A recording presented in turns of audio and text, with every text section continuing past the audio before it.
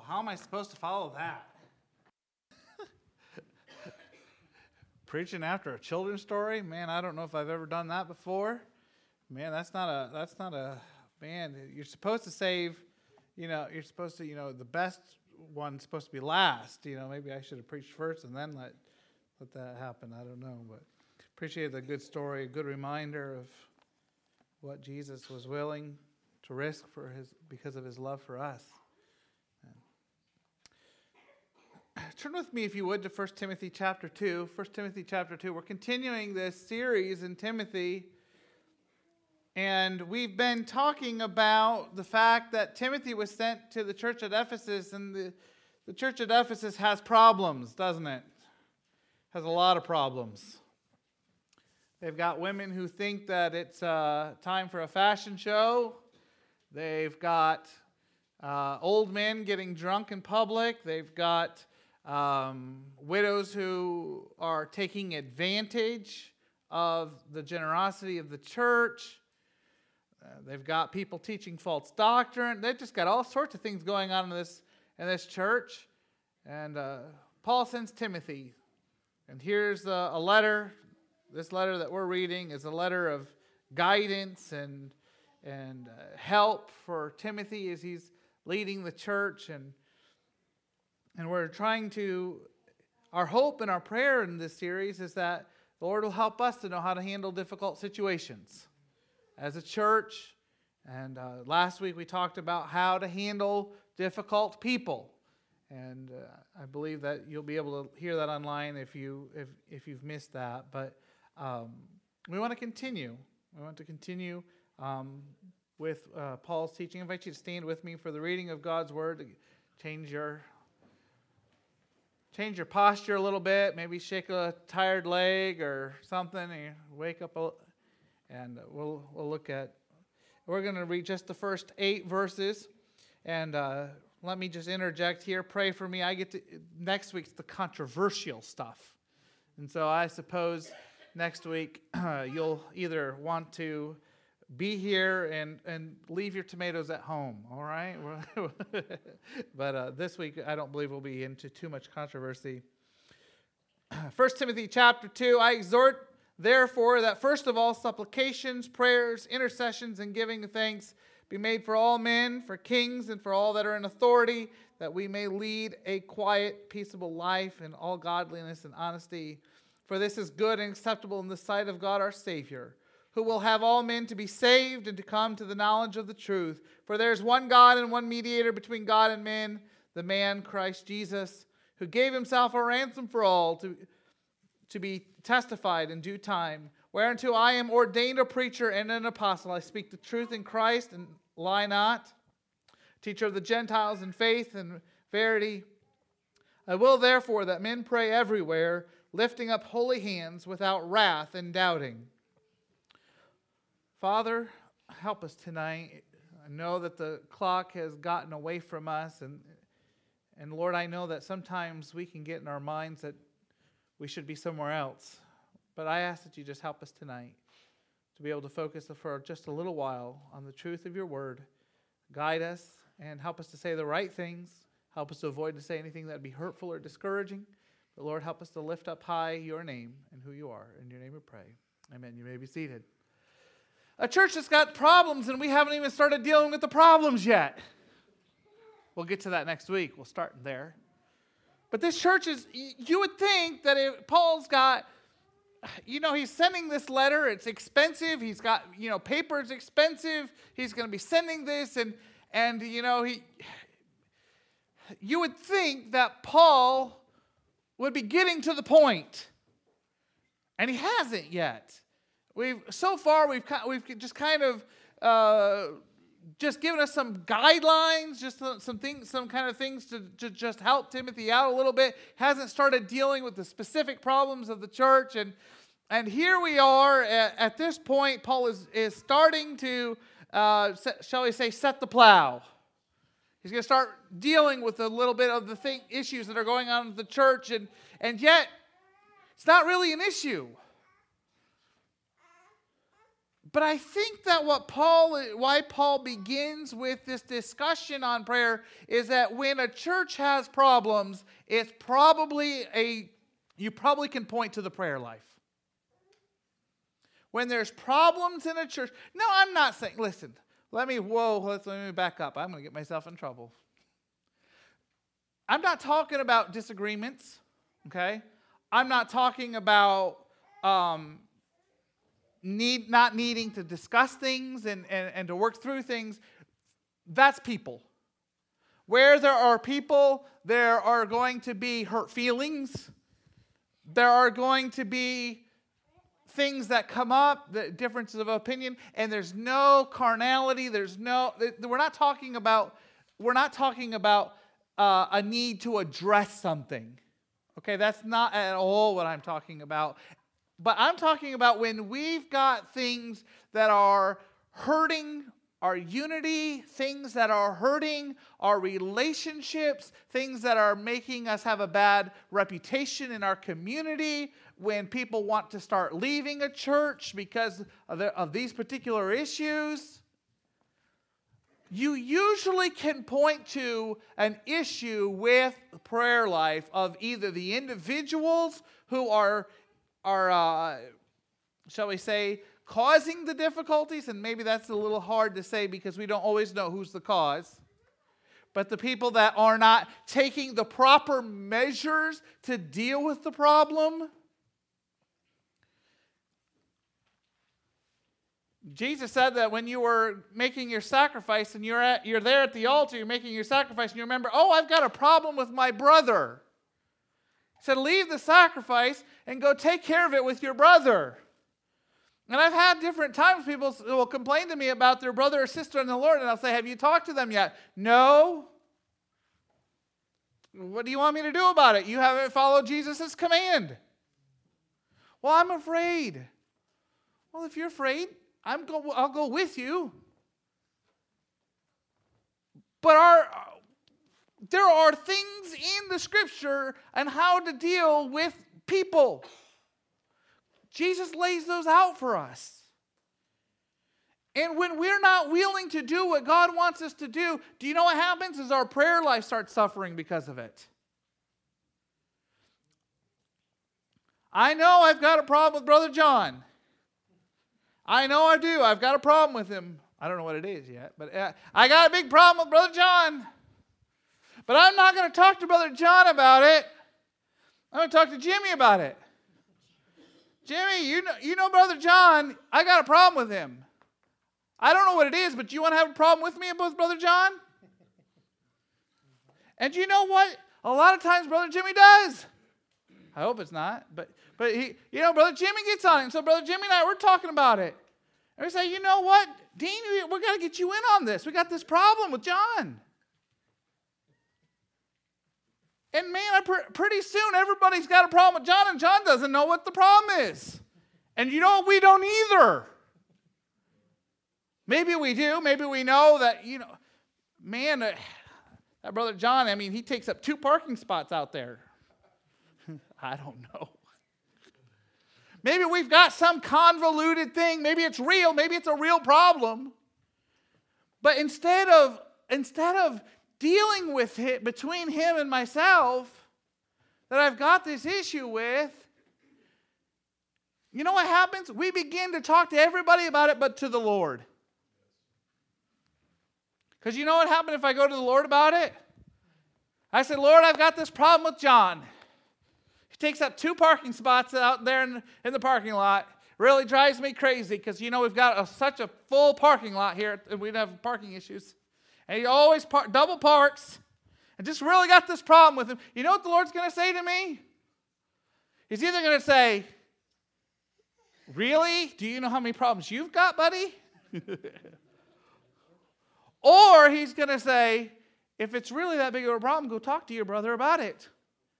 And I don't want to hear either one of those things. And so guess what? I'd rather talk to Jimmy because Jimmy's going to agree with me. He's not going to point his finger at me. At least I hope not. And if he does, I'm not going to go talk to him. I'm going to go and talk to Brother Gary. And we're going to, what happens is then churches start taking sides.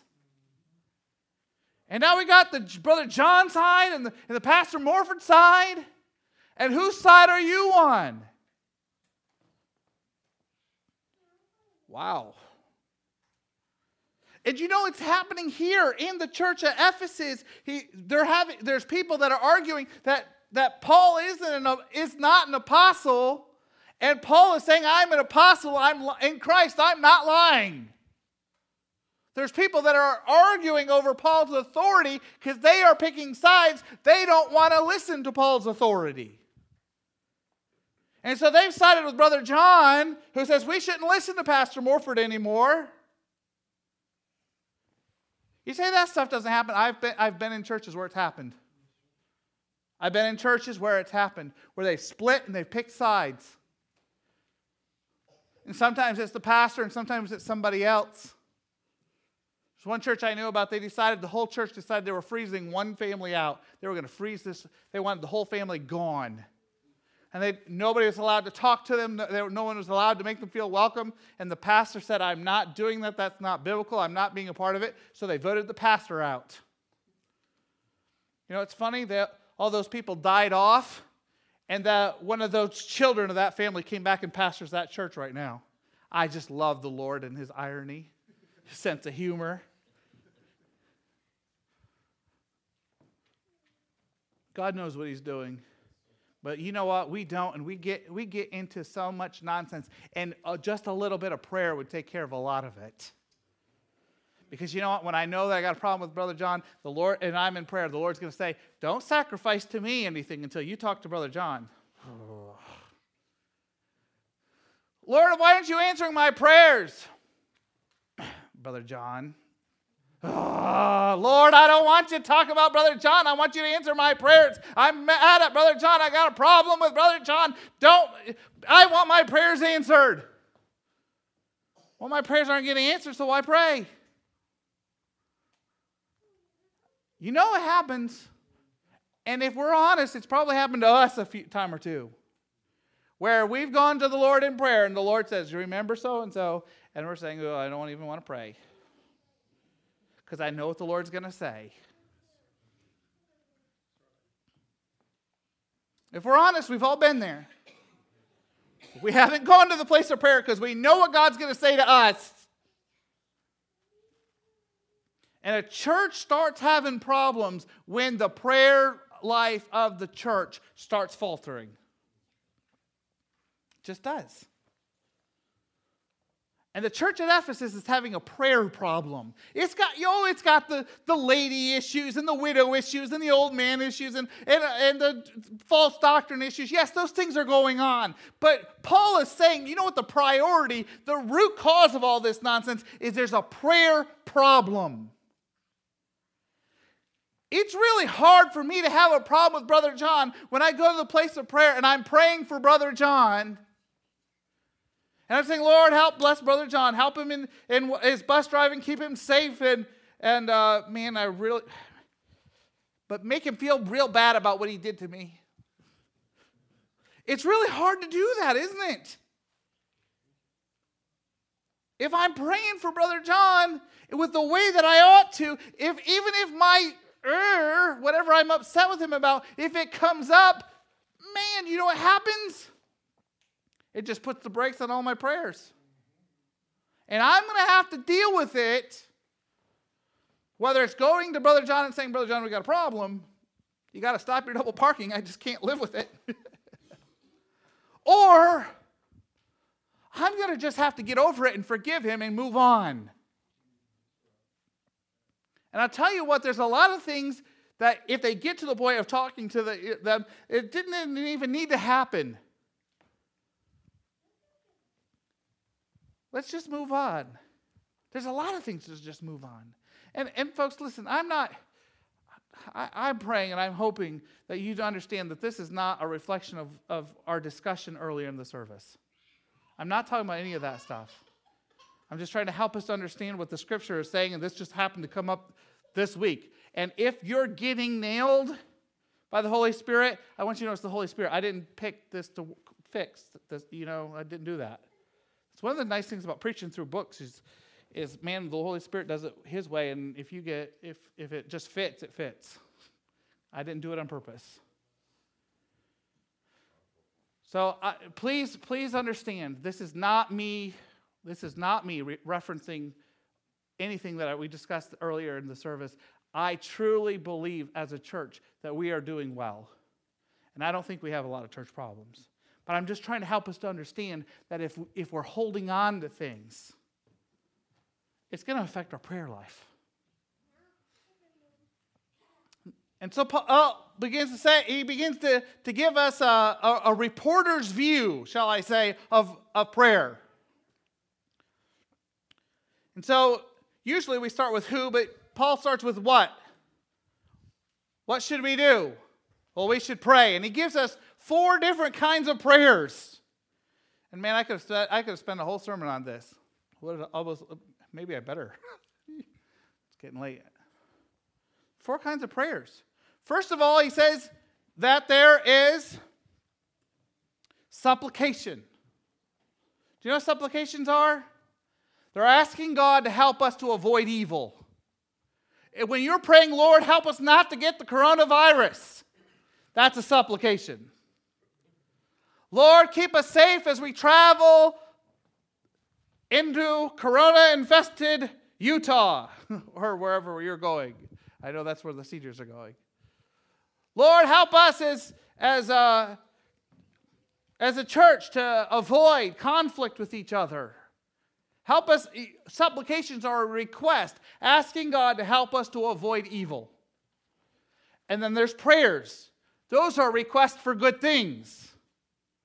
So you're asking God, Lord, we'd like good health, and we would like, we'd like for you to give us this day our daily bread. And Lord, have your presence. May I sense your presence today, wherever I am. So prayers are those requests for good things. So supplications are help us to avoid the bad. Prayers are the help us to have the good. And then there's intercession. That's prayers for other people. That's me praying for Brother John and his bus route, and Brother Dean and Sister Denise and Brother Doug as they're on their bus routes. Lord, keep them safe as they've got many souls that are in their hands. And as I'm praying for you and your situations, and I'm praying on your behalf, that's intercession. And then there's thanksgiving. Prayers of praise and of gratitude and thankfulness. 4 different ways to pray. And you know what? I really think that's a good start. You know, we struggle. I don't know how to pray. What do I got to do? Well, this is what we're supposed to do. Pray to avoid the bad. Pray to receive the good. Pray for others. And then have praise and gratitude for all that God's already done for you. I mean, that's a good way to start prayer. If you don't know how to start there. I think that'll work. And so he says, this is what we ought to do. We ought to pray. Well, who? Who should I pray for? Well, Paul has an answer for that too. He's answering, he's just kind of going down. He says, well, I want you to pray for all men. Wow. He wants us to pray for everybody. I love that. You know, there's those 5-point Calvinists who believe that God picked certain ones to be saved and certain people to go to hell. And I say, if that's true, then why would Paul tell me that I should be praying for all men? Shouldn't I only be praying for the elect? Why waste my prayers on people who aren't getting in anyhow? It doesn't make any sense. This is one of the things that's so wonderful about Methodism. When Methodism showed up, people were amazed because Methodists believed that anyone and everyone could be saved. And if you're a sinner, you had opportunity to be saved. The Presbyterians of the day, they didn't know whether you could be saved or not. They kind of went into prayer not knowing what to do. So they kind of pray for you and maybe hope that if something happened good and if something good didn't happen, well, you're just out of luck. Whew. Man, the Methodists see a sinner on the street, grab him by the collar and say, man, you can be saved. And some of them were crazy enough to do it.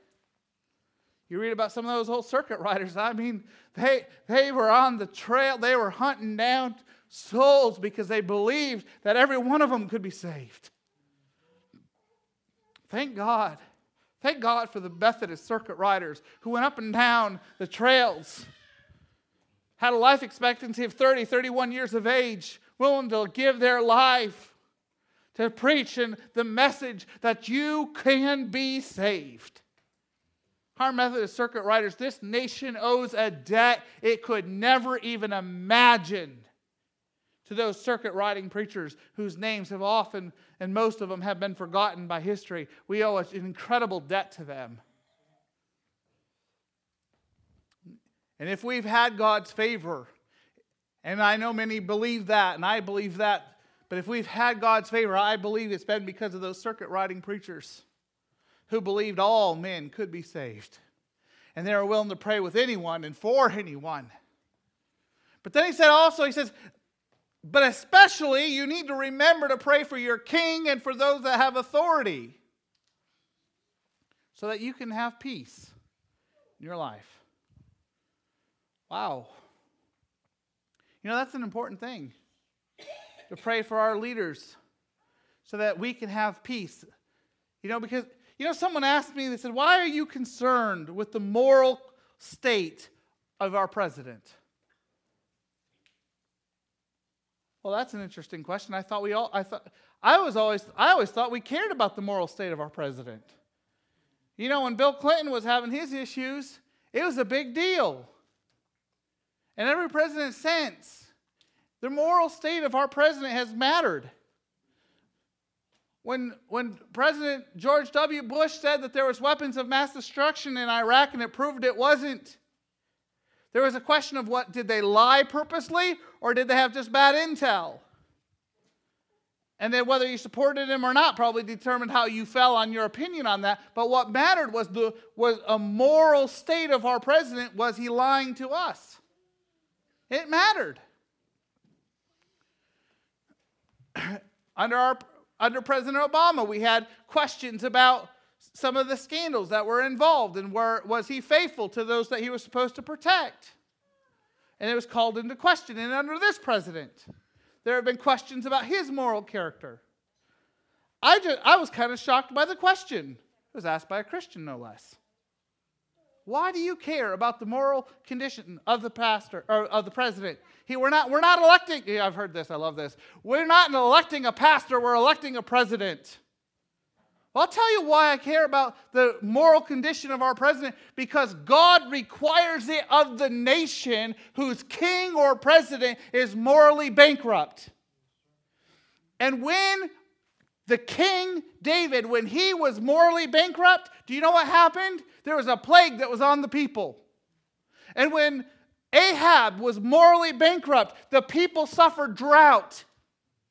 And when other kings were wicked, they were suffered invasions and they were carried off into captivity. I care about the moral state of our president because I believe as a nation we bear the results of their wickedness, and if they sin, we carry with it a responsibility, and God will hold us accountable. And if he held the kings of Israel, held the people responsible for the kings who they didn't elect, who they were stuck with, whoever was king, if God was willing to hold the people responsible for the behavior and the morality of the king, how much more so us who are voting them in and selecting them by choice? That's why I'm concerned and why I believe Paul told us we better pray for our kings and those that have authority over us, because we will bear the consequences of immoral leaders. And if we don't think so, if we don't want to believe that, you need to take some time in 1st and 2nd Kings and 1st and 2nd Chronicles. You say, I don't like those books, they're boring. We better spend some time in them. If we don't believe that the moral state of our leaders, it reflects. Read 1st and 2nd Samuel. The moral state of the king reflected the weight of the burden of responsibility was on the people.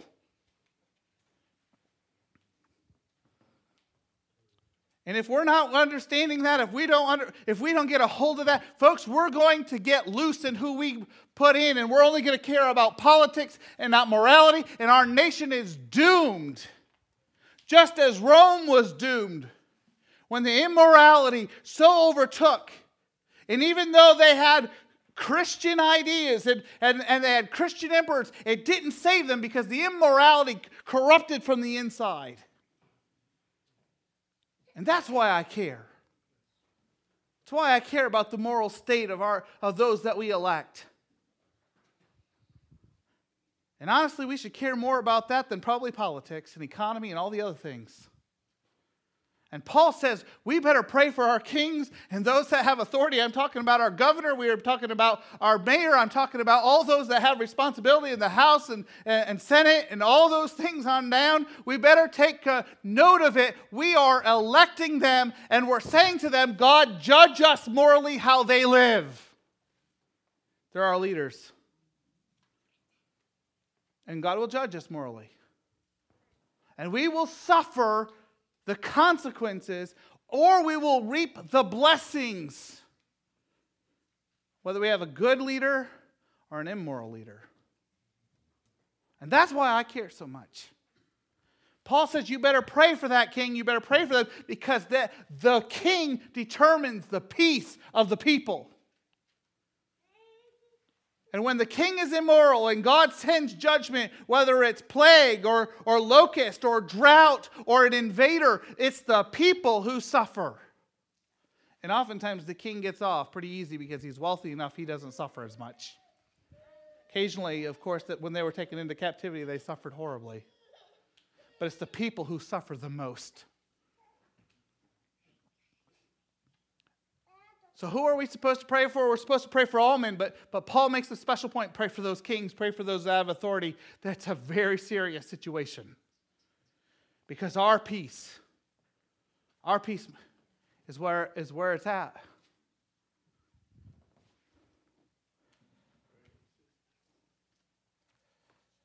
Oh, that God would help us to be people of prayer.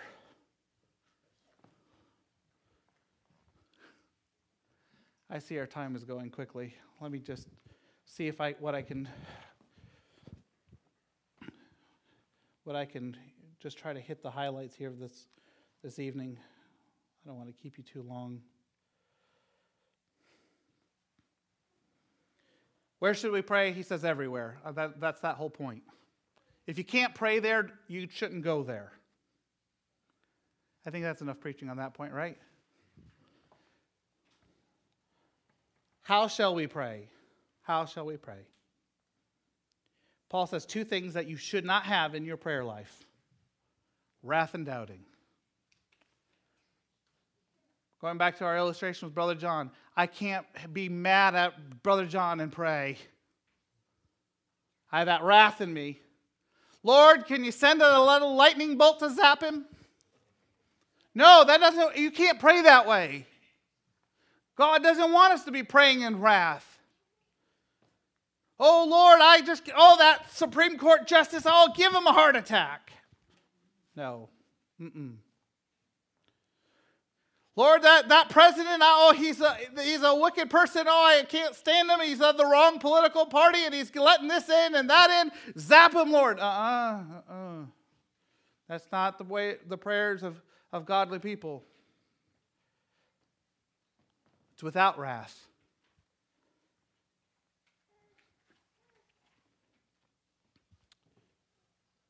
You know what? I think most of us probably can get away with that. Most of us probably understand that. But what about bitterness? Can we pray without bitterness?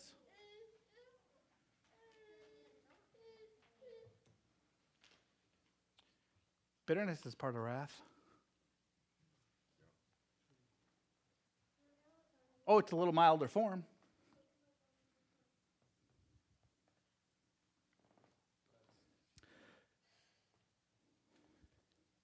Can we pray for someone that we won't talk to and we don't want anything to do with them? We're giving them the cold shoulder. You know, what do we call that? Passive aggressive? You think we can pray that way? Lord, I can't talk to him. I'm so mad at him, but bless him.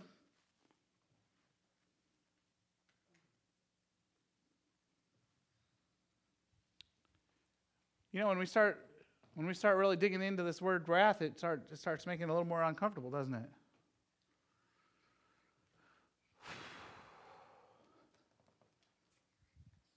Time's short, but folks, this is where it's at. This is where a lot of our prayers get hindered. When Peter tells us that sometimes our prayers are hindered because of the way we've treated our wives, men. And it's interesting that he just points it to the husbands and not to the wives. I'm not sure why they don't get their prayers hindered sometimes. Maybe they do.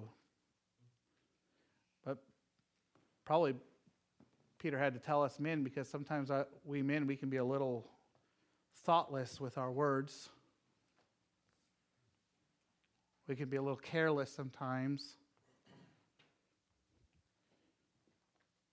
Maybe we didn't mean to be hurtful, but we were. I told you not too long ago, I just sensed that there was something wrong. And I had to ask her, I said, "What? Is there something going on? What'd I do?" She wasn't giving me the cold shoulder. She wasn't doing anything wrong. I just could sense there was something wrong. And I had to go and make it right. You know why? Because if I'd have ignored it, my prayers would have been hindered. You say, "Is that really wrath, preacher?" It's in its infancy. It's in its infancy. Well, she's got a problem. She should bring it up. That's not what Peter said. And quite honestly, and I know we'll end up getting into some of this in leadership and submission in the home. As leader of the home, it's my job to make sure that all the relationships are working right. And if a relationship isn't working right between me and my wife, it's my job to take care of it. It's my job to make sure it's taken care of. And thank God for the times that she stepped up to the plate when I was being too immature to do it.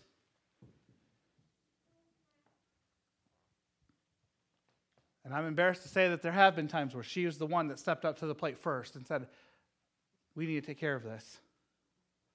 I wish I could say I was always the man to man up first, but I haven't always. I hope I'm doing better. I'm asking God to help me to do better. But it's my job as head of the home to make sure that the relationships are clear. It's my responsibility. And if they're not, my prayers are going to get hindered. And if we're going to have a prayer life that's going to work, we're going to have to make sure that we're praying without wrath. We're going to have to make sure that we don't have anger and bitterness and issues with others. But you know what else? We need to be sure that someone doesn't have something against us. Because you know what? If Brother John knows that his double parking's driving me nuts, and it's really a thorn in my flesh, and he's double parking on purpose because he just wants to get my goat, you know what? His prayers are going to get hindered.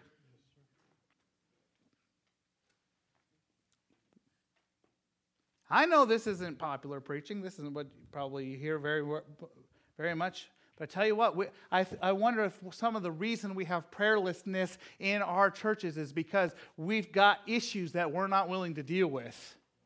And this is before Paul even deals with what we would call the real issues. At the church at Ephesus, he's telling Timothy, you got to deal with the broken prayer life first. And you're going to have to deal with the anger and the wrath and the discontentment and the fussing between each other. Every revival that I've been a part of, every single revival that I have been a part of, has begun by someone confessing that they were holding ill feelings towards someone else in the church. I've never been a part of a revival that didn't start that way.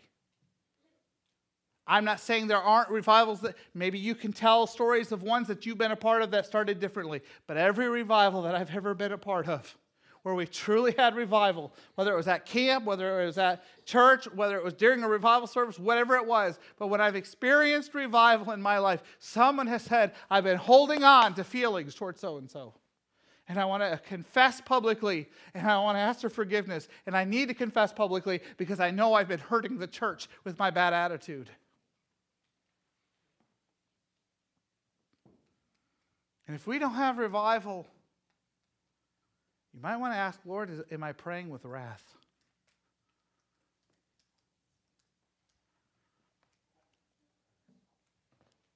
And he says not to pray with doubting. Well, I don't know if my prayer is doing any good. You know what? I don't know how to help you with that. I mean, we've been trying to discuss who God is. We've been trying to talk about his character. You say, but God already knows what's going to happen tomorrow. What does my prayers have to do with anything? He has everything to do with everything.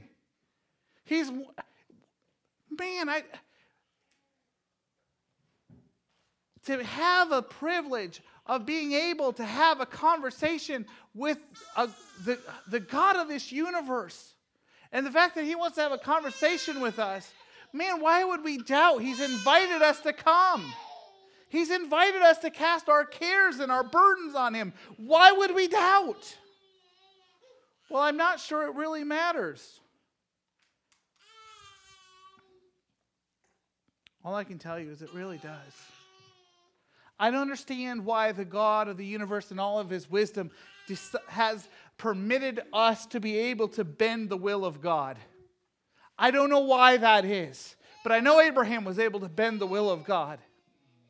And I know that David was able to bend the will of God. And I know that Elijah was able to bend the will of God. And down through the scriptures, man after man and woman after woman has somehow bent the will of God through their prayers. And disasters have been avoided. And blessings have been poured out because somebody prayed.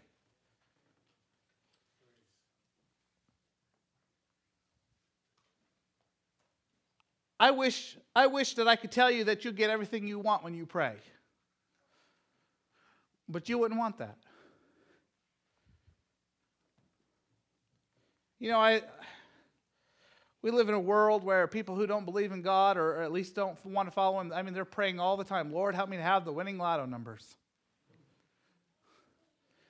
Man, when I read about the disasters of some of the families that have won the money, one couple I was reading about, they got this money. They were doing so. They were giving their granddaughter they had raised so much money, and she was blowing it on drugs, and she ended up overdosing and killing herself, all because she had so much money she didn't know what to do with it. And how sad and how tragic. We wouldn't want God to say yes to all our prayers. But this is the part that I think is so powerful about our not doubting, is I'm going to the Lord and I'm saying, Lord, I know you know what's best. I know you do. I don't know what's best, but Lord, here it is. Here's my request. I'm making it known, but I'm asking you for you to do what's right, not just what I want. That's why I pray in your name. I really would like this to happen, but Lord, I'm trusting you to do what's right and what's good.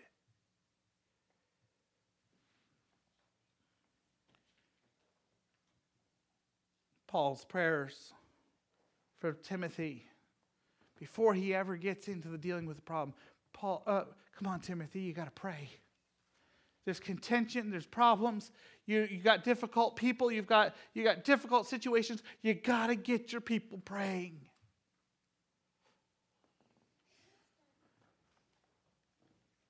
I believe if Paul could just say one sentence to us, I think he'd say, people, you got to pray. If you want to avoid the dangers of compromise in this world, you're going to have to pray. If you're gonna see a revival, you're going to have to pray. If we're going to see this generation of young people and children take up the old-fashioned way, you're going to have to pray. If you want to see God move, if you're going to want to see people come to the Lord from our community, if you want to see God do something in our community, you're going to have to pray. And if we're going to have any problems that may be out there that I don't know anything about, because I don't think we have any problems, we're going to have to pray.